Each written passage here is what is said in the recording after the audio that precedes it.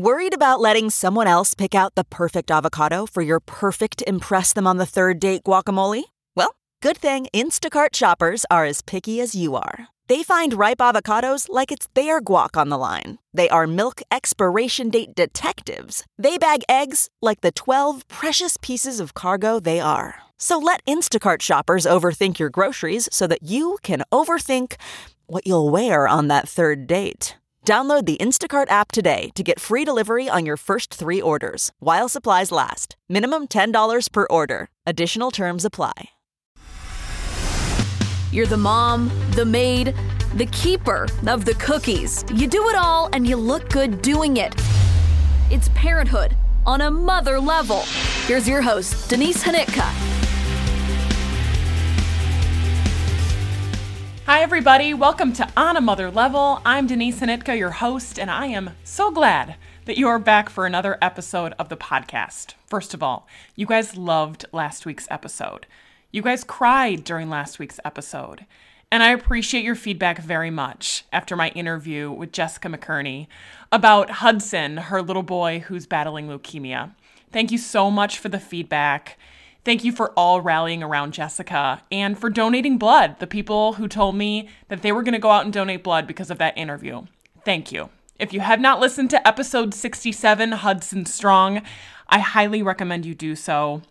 It is an interview I still think about. There was a lot of depth to it.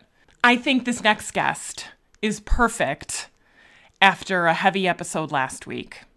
In this episode, you are going to meet Tara Clark. Tara Clark is an author and an Instagrammer. She has the Instagram account Modern Mom Probs.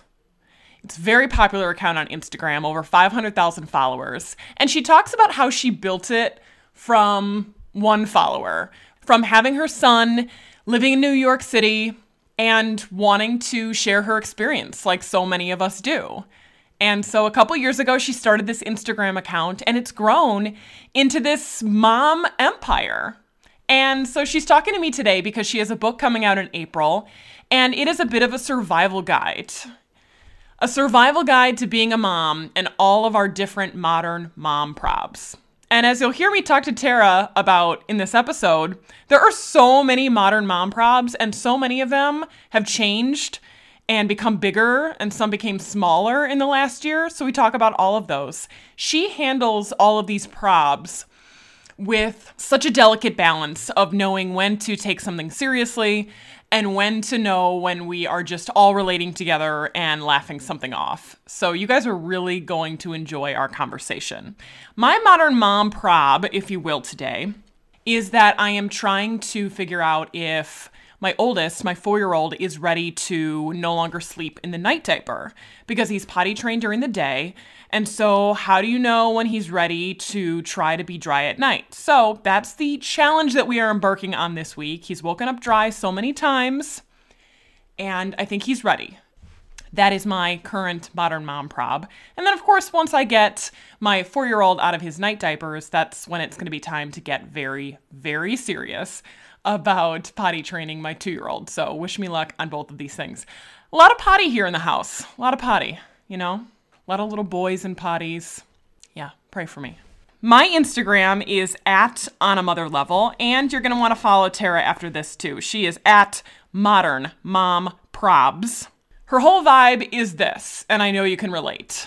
I got 99 problems, but motherhood ain't one.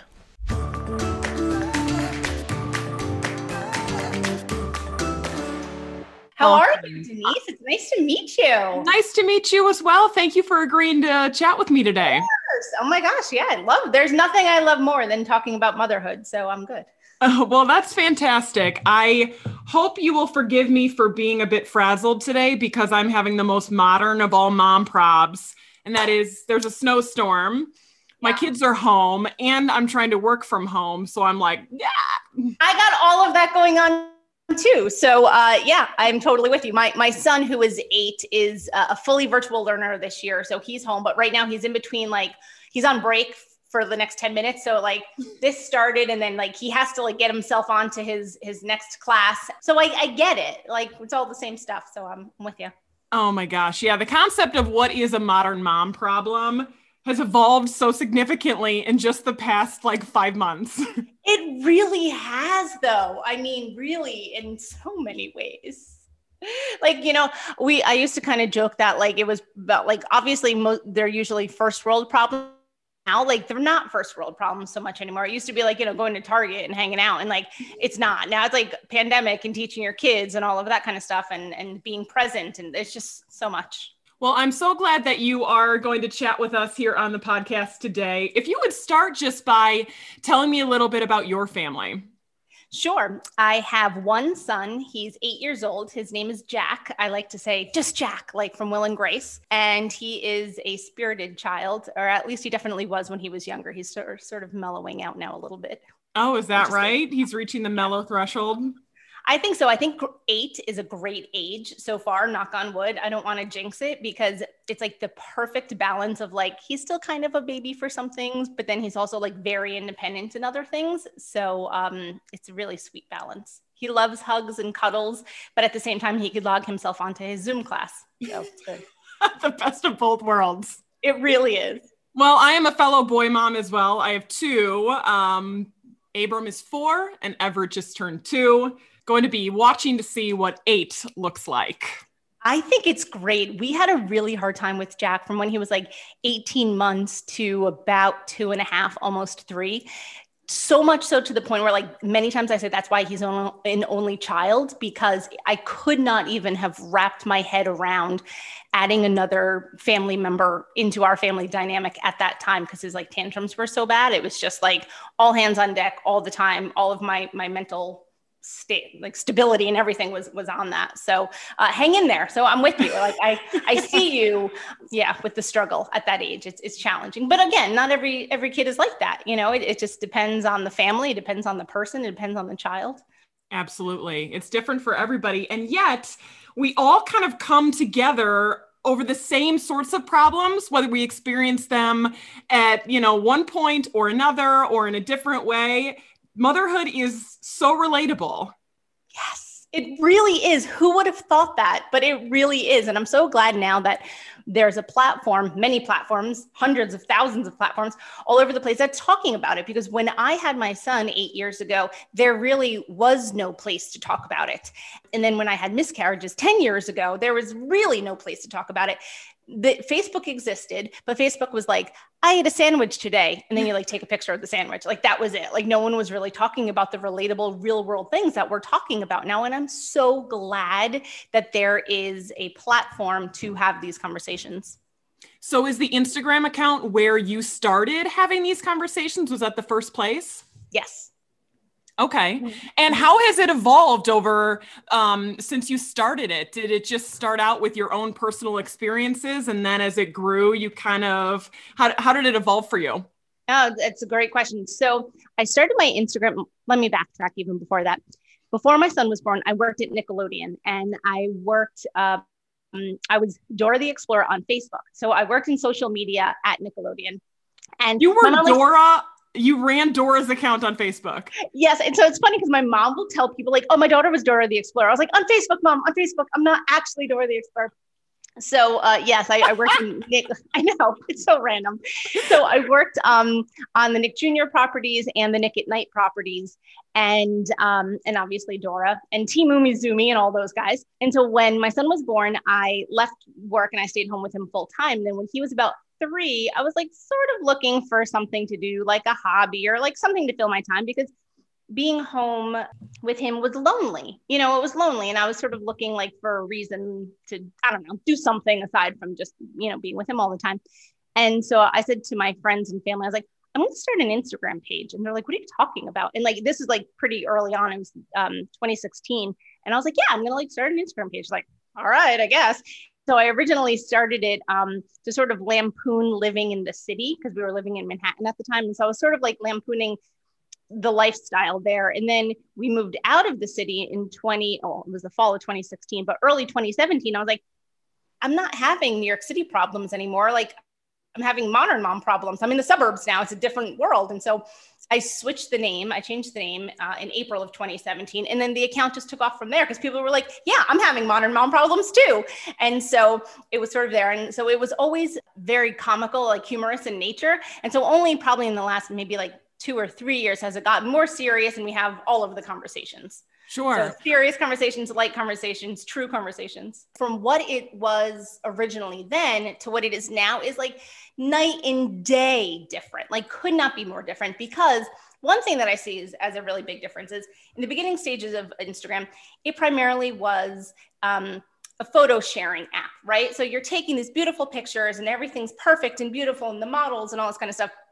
But now in the past like 2 years or so, people are saying like, hold the phones. We want to see the reality. We want to see the truth. It doesn't have to be everything's always airbrushed and beautiful photos all the time. Like, where's real life? And I love that shift in the medium. And so people are being real and raw. And that was not something that existed, 5 years ago.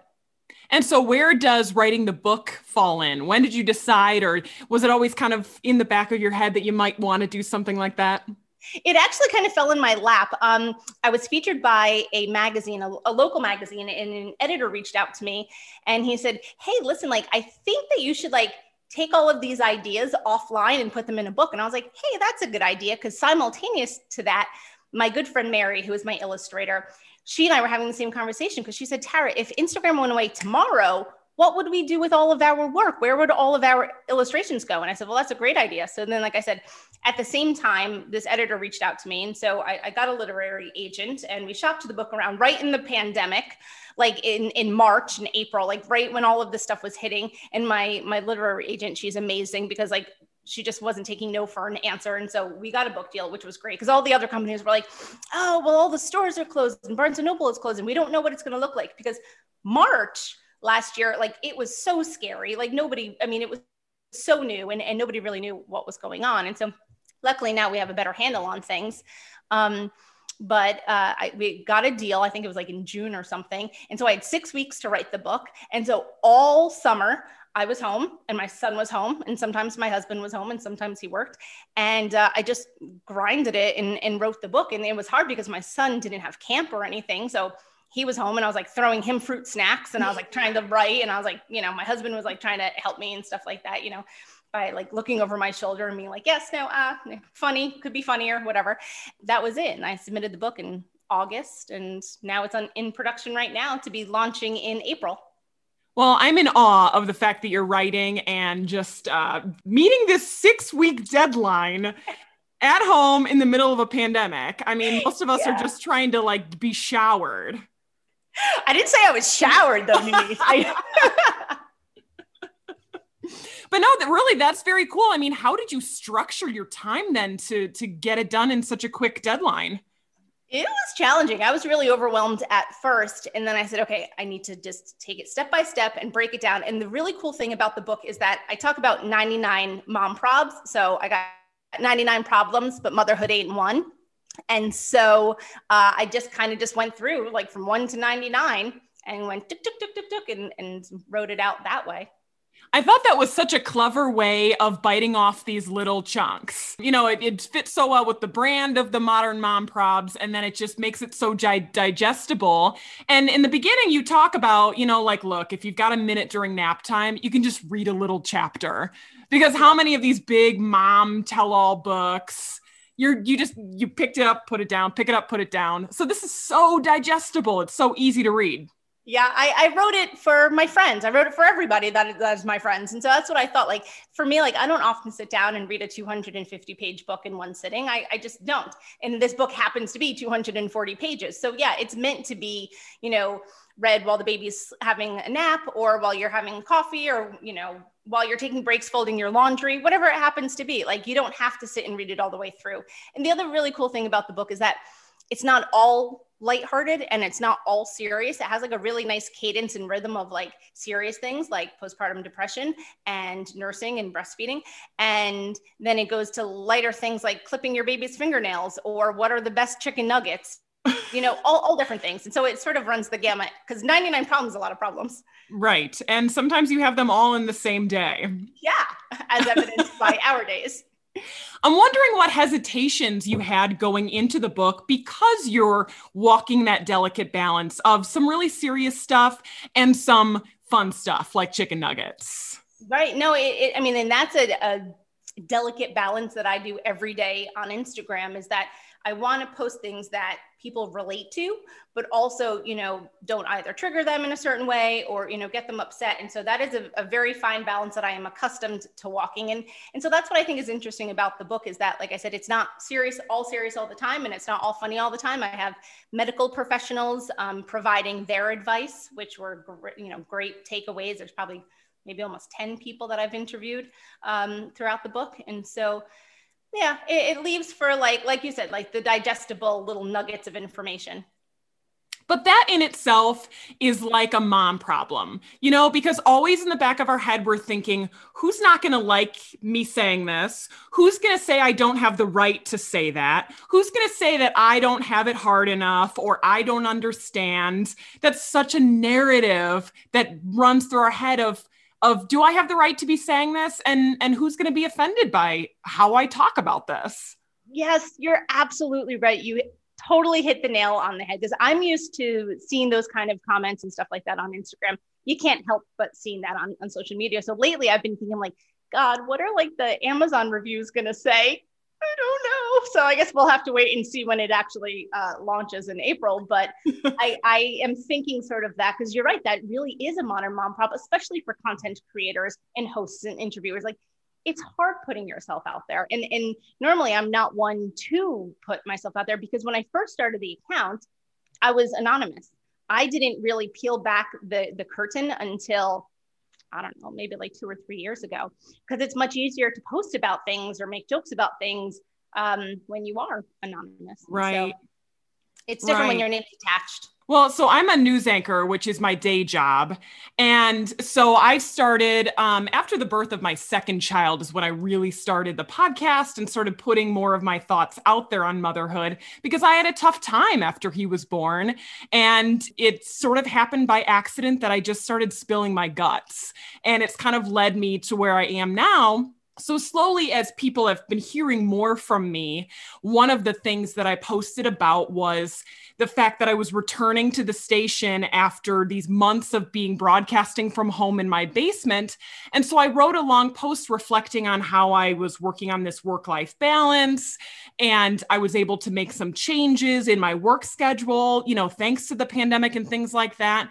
And it's like, there's 100 really positive comments that are like, good for you for, taking control of yourself. And then there's one that's like, well, isn't that fortunate for you that, some of us don't have a job, Denise, and some of us don't have the ability to just work into our schedule. And I thought, first of all, it's one, but that one is what sticks in your That's mind. The one that's always sticks in your mind. But then second of all, it was like, do I have to always issue that disclaimer of saying, I realize my situation is not yours. And it doesn't mean that, yes, maybe mine is easier than yours, but mine's also harder than somebody. It's like, it's all relative, but yet we're always in that position of feeling like we need to issue a disclaimer. Yes. Oh my goodness. Yes. You've absolutely nailed it.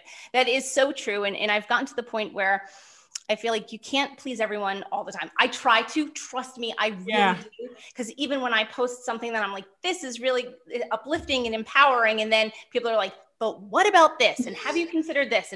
And just like you said, and I think that just happens, across the board on any platform now. So all we could do is just try to do our best and be as inclusive as possible. And I think that's really just the key to it is, you have to be you though, too. You have to be, authentic to who you are and what your situation is. Right, exactly. I wrote down some of these problems, and so I want to kind of just take them one at a time. Number one, you can love being a mom, but you don't have to love every second.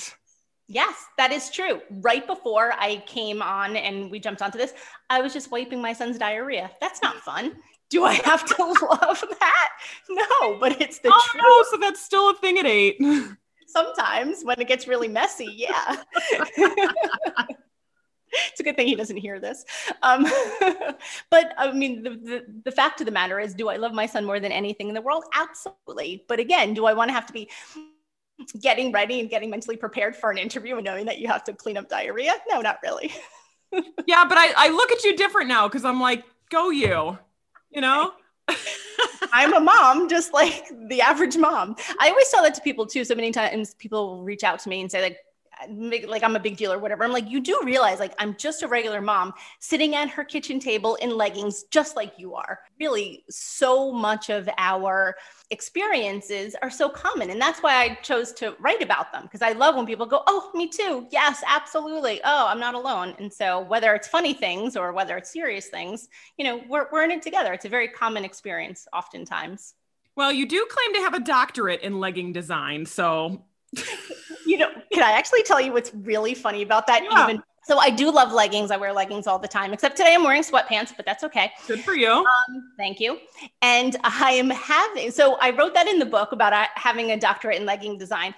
Funny thing is I'm actually working with a company called Miami Fitwear to design my own line of leggings to go out with the book when the book launches. I wrote that 6 months ago, having no idea that I actually will be designing leggings, but I will be. I mean, that's the dream. Yeah. That's the dream, to have a legging line and be a mom.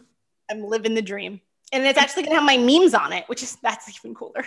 Yeah, I don't want to veer too far off course, but how are you going to walk into this legging design situation? Like, what are your must-have features of a mom legging? Good quality, soft material, good stitching, nice patterns. Yeah, it's a lot of stuff to compression. Booty lift. Right. All of those things. See, I think you're getting your master's in legging design right now. Well, one step at a time. So it's funny that you even ask about that because I am working with a company to design my own leggings. That is so cool. I loved that you're just following the path where it takes you. I really am. I'm a very easygoing, even-keeled kind of person. And so I'm sort of just going with the flow on all kinds of stuff.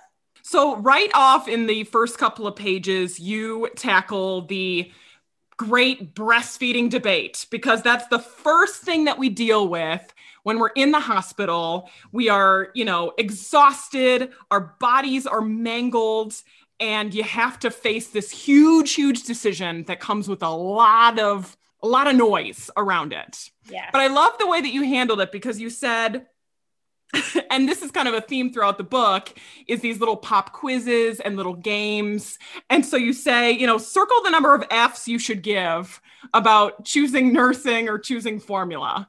And what is the answer to that question? How many F's should we give? 0. 0. As long as your baby is fed and they're gaining weight, that's all that matters.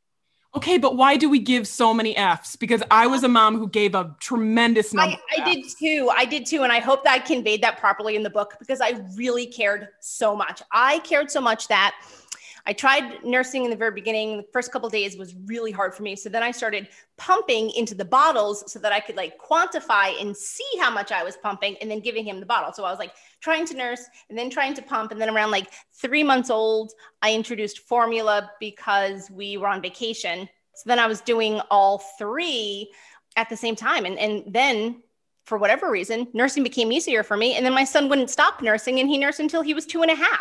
So I did all of it. I literally did anything you could think of with that. I did it. I gave him formula. I nursed. I pumped into the bottles. He breastfed extended periods of time. It was everything. My husband, when he was a child, obviously, he breastfed until he was 2.5. And his mother still talks about it. His mother still brings it up. I did too. And my mom also still talks about it. So. Oh gosh. I mean, I wish it was so much easier to not care so much. I envy the people who don't care. I do too. And at the time, and this is a big difference, I think, between 8 years ago and now with social media and everything, people are talking about that. 8 years ago, when I had my son, all I felt was that pressure. You have to nurse, you have to nurse, you have to nurse. It's going to be easy. Don't think about it. My lactation nurse at the hospital was so mean. She grabbed my boob and she squeezed it so hard and she forced it in his mouth. And I had her nail marks in my breast. It was terrible. And so it was a horrible experience. And so I felt like a total failure, which is why I felt okay, now I'm going to pump it in so I could see it in the bottle. So, okay, now I feel like a failure. I'm going to do one after another. And the thing was, no one was talking about there really being a choice. No one was talking about being like, it's okay because it's hard. It's okay to choose formula only. It's okay if your body doesn't produce milk. It's okay. And no one was saying that back then. And so it was just this pressure that was just on me all the time. And so now I'm saying to everyone else, it's okay. However you choose to feed is fine. And if it's not a choice and your body's not making milk and you're exclusively formula fed, that's fine too. Right. See, and with my second, I had a very difficult time breastfeeding. And so I became an exclusive pumper. And so, I mean, there's no greater soul sucking activity than exclusive pumping. It was absolutely terrible. And yet I have this chip on my shoulder. Like, I want people to know that I did something really hard and it was awful and I did it, So like, yes. I mean, if you think about it, how many hours of scrolling on your phone did you do while nursing? I mean, like while pumping, right? Exactly. So much. I just feel like I probably have carpal tunnel from all of the pumping. And I got so obsessed with counting of the ounces. And I think I calculated, it ended up being over that 6-month period of time, like 50 gallons of milk. And so whenever I go to the store, I look at those rows of milk and I'm like, holy crap. But those are hours of my life I don't get back. Right. It's true. I was watching a lot of Downton Abbey. That was like kind of the big show when my son was born. So I watched like all of Downton Abbey while pumping or nursing. That one I have not watched. Are you watching Bridgerton? I need to. No, I feel like I'm the only person in the world right now that's not watching it. And I need to get on top of that. I haven't started that one yet, but I feel like they're kind of along the same sort of. Yes. I think that this new one just has more sex in it than Downton Abbey. Okay. Well, there we go. That's what I've heard. I don't know. I haven't seen it. You tackle potty training in just 2 pages. I love that. I could have written an entire book just on that, altogether, but due to time constraints, yes, we talk about that in 2 pages. We were firm believers of a couple methods of things. One, it's the potty train in a weekend. I don't know if you're familiar with that. I am, yes. That worked really well for us. And so I sort of tell people like, hey, go check out this potty training in a weekend thing. Then the other thing was I just threw everything away all the time. Like my son's clothes, like he pooped in his pants all the time. Garbage. I mean, so, I know it's so wasteful. I'm sorry. And even at the time I was like, you know what? I'm going to invent disposable clothes for kids. And then I didn't. But I probably should have. They probably would have been something similar to like the mesh panties that we wear in the hospital postpartum. Something like that should have been like the potty training clothes for kids. Well, hey, if this podcast or that comment ends up in the right entrepreneur's lap, I know. You're going to be designing leggings and disposable clothing. I know it's true. But tell me, don't you think that that's kind of a good idea? You're like, they're not like super thick, but they're not like super thin. It's not quite like paper. It's sort of like in between because we had a lot of accidents and we were throwing out a lot of clothes. Yeah. See, and I don't see a problem with that because I'm also the person who, if a Tupperware is looking particularly disgusting and that food's been in there a while, I'll sometimes just pitch the whole thing. Yeah, no, like when it's like really orange or something, or when it starts to get corroded. Yeah, sometimes you just got to throw it out. You tackle some big things. And I like the way that you phrase this. One of your chapters or problems is building a house with no closets. What did you mean by that? So we talk about allyship and raising LGBTQ children. And so in that, we're saying that, respect is paramount for all families, including families with children who are LGBT. And so we talk about building the house with no closets is that we want our children to feel confident enough to come out and tell us right from the get-go and not have any shame or fear in being honest to be themselves. Right. And especially right now when there's such an intense focus, and you spend some time on this too, about the gender and the gender reveal. And should we not label kids with gender? And sometimes I feel like we're putting an awful lot of mess in the air around something that should just be between us and our kid. Yeah, absolutely. I totally agree, Denise. Absolutely. And that's why I think open and honesty and open communication is paramount in all parental things. And when I speak with my son, I get down on his level, and I always speak to him with respect, because he's a person too. It's not, 15, 20, 30, 40 years ago where you have to respect your parents because you're the child and because I say so. That's not how we do it in our family. In our family, yes, I'm the mom, and, I have certain roles and responsibilities therein, but my child is still a person. Just because he's smaller and he's still developing doesn't mean that he doesn't have opinions or ideas or can provide insight to our family. I think that's true right across the board for everything with it. That's such an empowering way to look at it from the child's perspective. The piece of advice you always hear is like, give them a little more power in just these little ways. And it helps them feel like they have some more control over their life, even when at the end of the day, you're still pulling the strings. Exactly. That's really what it is. I like to sometimes shift the onus of control to him so that he feels that, like, I give him one, he gives me one, I give him one, we give him one. And so sometimes on the weekends, I'll let him stay up really late. And my husband's like, he has to go to bed. Why is he up? And I'm like, for one, it's a pandemic right now. And so for two, we keep having these like sleepover parties, like just the two of us. And he's like, Mom, I'm going to invite you to a party. Don't tell Dad. It's just going to be us. And we're going to stay up and eat snacks. And I was like, sure. And because the thing is, she's like, right, we're not having sleepover parties right now or anything like that. Actually, he's never even had a sleepover party yet. And so the thing is, it's like, should I tell him to go to bed? Yes. But can I throw him a bone every once in a while and say, let's stay up and eat snacks and have fun together? Of course, because I acknowledge how challenging the world is right now. And so even though I do kind of want to go to bed, and it is, 11:30 and we probably need to go to sleep, but I throw him that every once in a while. There's one chapter in the book that, I don't know if you saw this one, where I interview my son. It's one of my favorite chapters because it's called An Interview with a Kid. It's the last prob in the kid prob chapter. And so one thing he says is like, moms should listen to kids more often because we have a lot to say. And I loved that one because I think that really goes back to acknowledging the respect, right? And the control. And it can't be always like, you do this, you do this, you do this all the time. Because I know, at least for my son, like that doesn't work. I was talking about that concept of them being these little people with my friend when we were talking about social media and our kids. And I'm curious how you handle it because, people want to see my kids, and my kids are so much part of my experience in talking about being a mom. And as my 4-year-old gets older, the more and more I'm going, he's a person and he's a human. What are your thoughts on how you balance like interviewing him and putting his thoughts and his life out there? I don't put him out there so often because right from the get-go, I always said, now it's maybe not so true, but I always said that Modern Mom Probs is not about me as Tara. It's about all of the other modern moms out there to share their story and to talk about it and to connect as a community.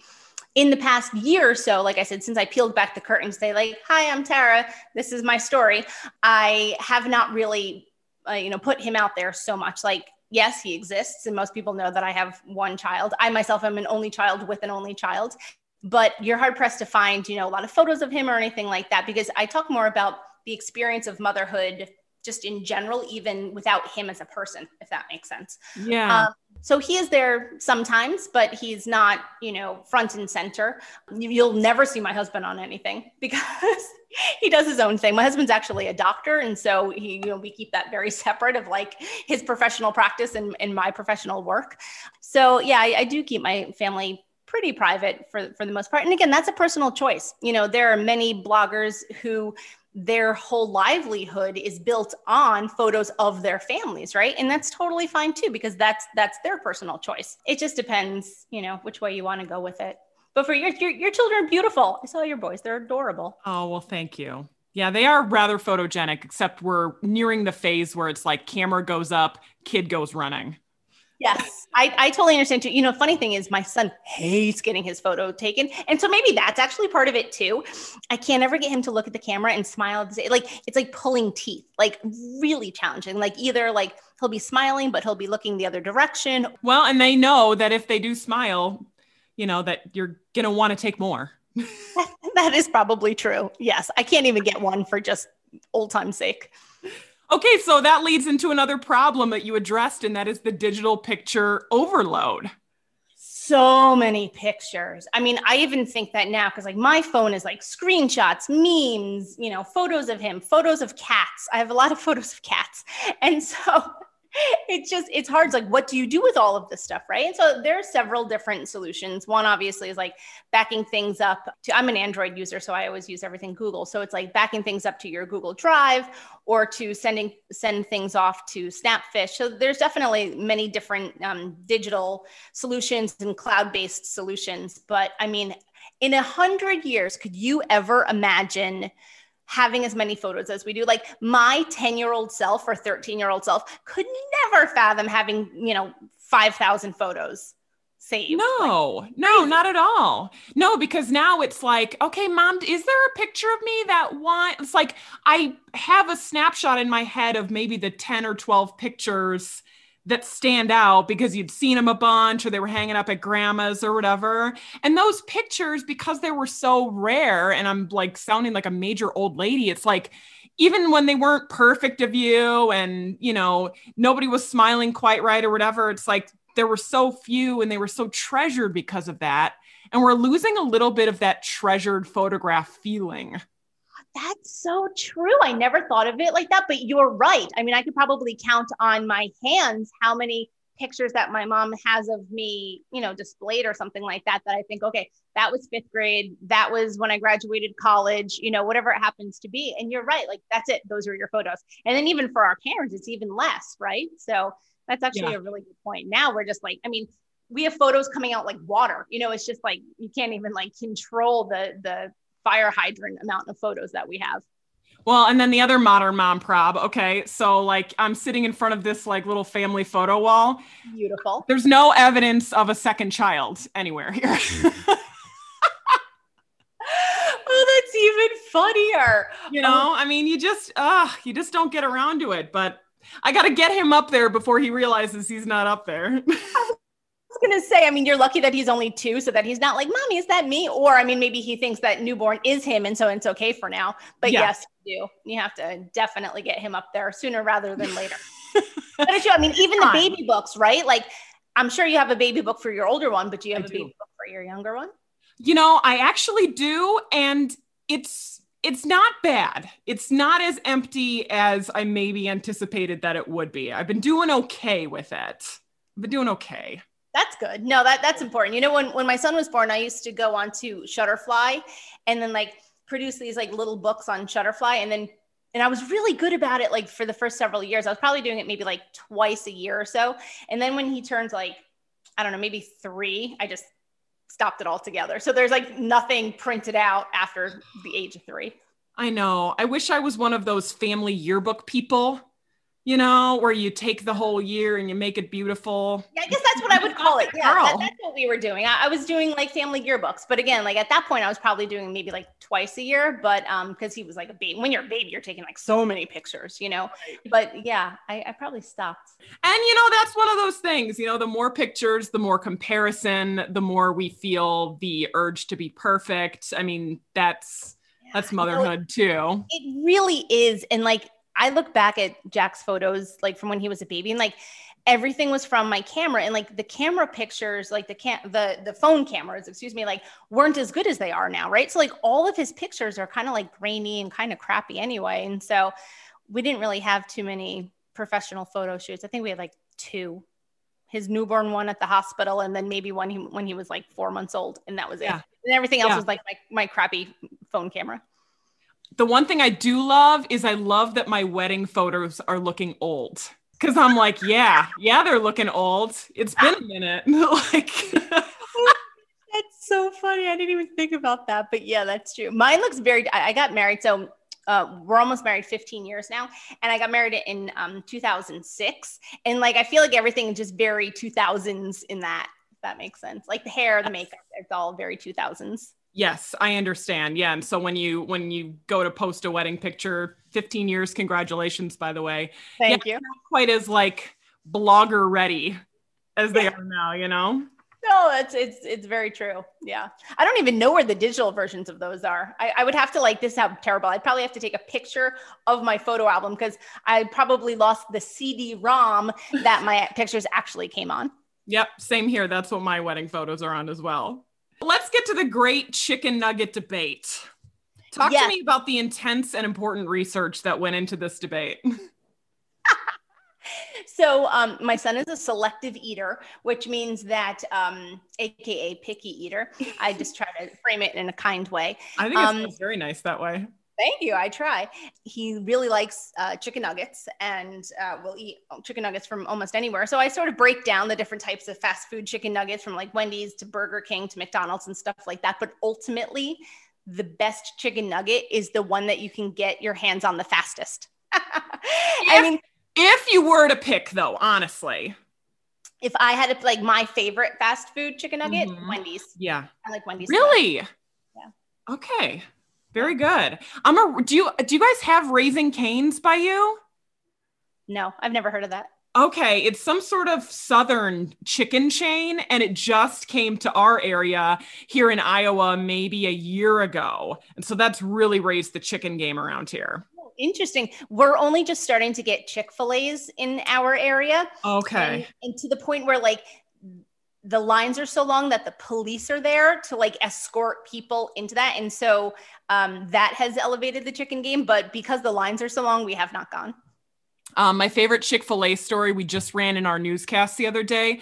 The lines for Chick-fil-A are universally so long across the country, not just by you, that when I think it was like a South Carolina health department was trying to get their vaccine clinic line down, they consulted with Chick-fil-A about crowd and line management.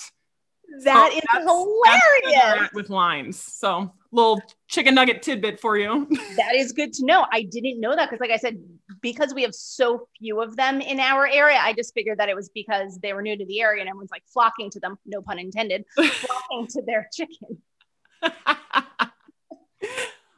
So you also tackle the concept of the mom friend. That's one of my favorite parts of motherhood is mom friends, because, you know, there was that point in adulthood when it's hard to make new friends when you don't have kids. So it's like you have kids and it opens up this like secret society of people that you can talk to. I love that about motherhood. It does, right? Didn't it? Who knew? No one told us that beforehand. But then you also broach the topic of the dad friend, and the dad friend is a tougher guy to find because dads aren't as good at the mom friend game. Yes. In the book, I mentioned like 4 steps or something like that to making a dad friend. And one of them I described smiling, and I was like, the corners of your mouth rise up. And this is called a smile. My husband is an introvert, so he's not the type of guy that's going to go rush out to try to make dad friends. He's a lovely guy. I love him. I've been with him for a long time, but he's not going out of his way and to be extra friendly. And I feel like many dads, at least many dads that we know, are sort of in the same boat. You know, like they're friends with their friends, and like that's good. They don't need to make any new friends because they already have their friends. So, I mean, at least for us, like, you know, we're going to the playgrounds more often. We're going to the play dates, the mommy and me classes and stuff like that. And so that's the opportunities to make mom friends. But, you know, when my son was born and he was, you know, a toddler, we were going to the mommy and me classes. I had a really hard time making mom friends for a couple of reasons. One, I went to the classes and because we were in New York City, I mean, I don't know if it's because of, but it's coincidence. They were all nannies. And so the moms weren't taking their children to the classes. And so then you'd end up hanging out and being friends with the nannies, which is awesome. But it was just like, they weren't the mom friends. Like at 5 o'clock, like they get to go home. So that was something that was sort of different. And so I really struggled with that. My son was in daycare for a little while. So I became friends with some of the moms from the daycare class. And that was the first like group of mom friends that I had. But personally, I found it really hard to make Okay. long lasting mom friends, which is weird because you think one, I'm a super big extrovert. I'm really friendly. I talk to, everybody. And two, we were living in New York City with 8 million people. So again, you think that you'd be meeting a lot of people, and that just wasn't really, wasn't the case for us at the time. Yeah, that is interesting. Just a difference in, just like the availability. Because for me, I worked evenings for the longest time, kind of like a second shift. And so I would go to like the mommy fitness classes in the morning before my work would start. Yeah. It's interesting because again, everyone's family dynamic is different, right? And so it was challenging. I would be talking with the nannies thinking that they were the moms and they weren't. And so yeah, it was hard to dive into that postpartum kind of talk with people who weren't ready to talk about that. Right. We're going over these problems, but just along the way, there's these different little quizzes and little illustrations and things like that. And so that was obviously an important part of the book to you. Right. It was because I wanted it to come off as a survival guide, because I call it a survival guide. So I thought what would a survival guide have in it? And I thought, well, maybe quizzes and, the different games and puzzles and stuff like that. And then the illustrations that start each chapter were really important to me too, because my friend Mary, who I work with all the time, and her Instagram page is called Grow Up Bright. And Mary illustrated all of those beautiful illustrations at the beginning of each chapter. Is there a chapter or a problem that was your favorite one to write, or one that's a must read for you? I really liked writing about the work-life balance, because I'm not sure if you saw that chapter, but I crushed the notion of the work-life balance, and I talk about what you really need is work-life effectiveness, because there's no such thing as balance. The concept of balance only will ever set you up for fail. What you need to do is try to work towards effectiveness in each of the spheres of your life. Am I being an effective mother today? What are my goals what are my objectives for that? Am I being an effective employee or spouse or whatever it happens to be? And when you find how the best way for you personally to be effective, that's where you really hit the sweet spot of that. So balance doesn't exist. Balance will only ever set you up for fail. But effectiveness, on the other hand, is where you really succeed. I appreciate the evolution of that, because at first it was like, we can have it all. And then it was like, well, we can have it all with balance, but effectiveness takes it to a more digestible level, where it's like, yeah, you can be good at little pieces of all these things, but not all of it. Not all of it, not all the time. And you have to figure out what effective means for you, but that's what you try to strive for. And what your objective is for that particular day too. Yeah, I mean, day to day, it changes. So tell people when they can start getting the book. April, you said? Well, you can buy it pre-sale right now. It's on Amazon.com and on BarnesandNoble.com. And so that's the pre-sale. And then it officially launches April 21st. Fantastic. Well, congratulations on the book. Honestly, such a great baby shower gift. That was sort of my thought, was like with baby showers or, new baby gift or a birthday gift, runs the gamut of, all of the gift giving opportunities. Exactly. Because it's not just for the brand new mom either. There's many, many years beyond. So again, that book is called Modern Mom Probs, a survival guide for the 21st century mothers. I love that you don't take it too seriously, and yet you also recognize when things do need more resources, and you offer those links and ideas and places to go get more additional information while keeping it light and keeping it fun. Thank you, Denise. I appreciate your kind words. My thanks to Tara for the fun conversation in the middle of a snowstorm.